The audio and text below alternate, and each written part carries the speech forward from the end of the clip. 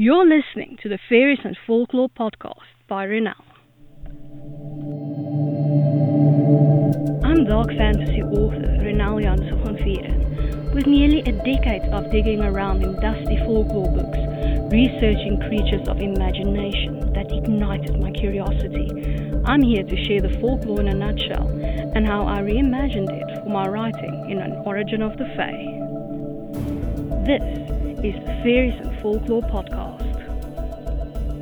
Hi, I'm your host, Renal Janssen van Vieren. You can just call me Renal.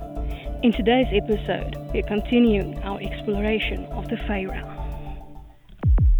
We're continuing our exploration of small, everyday Fae. Today's fairy, Tooth Fairies. The Vikings paid children for their milk teeth, believing it would bring good luck and protection in battle. This tradition of a tooth fee was recorded in the Eddas and has continued through history. In some countries, such as South Africa, there is a tooth mouse that collects the milk teeth that have fallen out, leaving a reward. In other countries, the tooth fairy comes to collect the teeth. Children know to leave the fallen tooth under their pillow or in their slipper, and the fairy will come to collect it and leave a reward.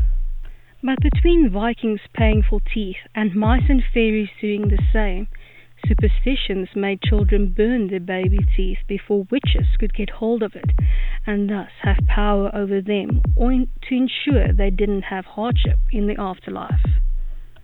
The tooth fairy can come in many forms, usually female, usually with puffy dress and a wand, with glittering wings and a benign smile. But some see the tooth fairy as a motherly figure, others see it as male.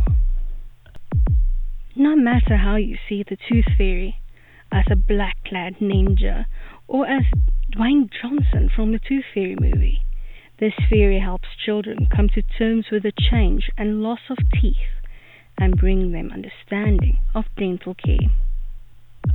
And now for my interpretation of the Fae in An Origin of the Fae, Tooth Fairies.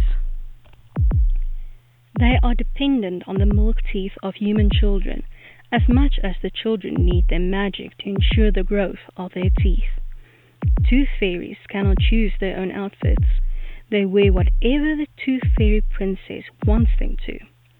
They can flit between dimensions and prefer to do so when the walls between realms are thin.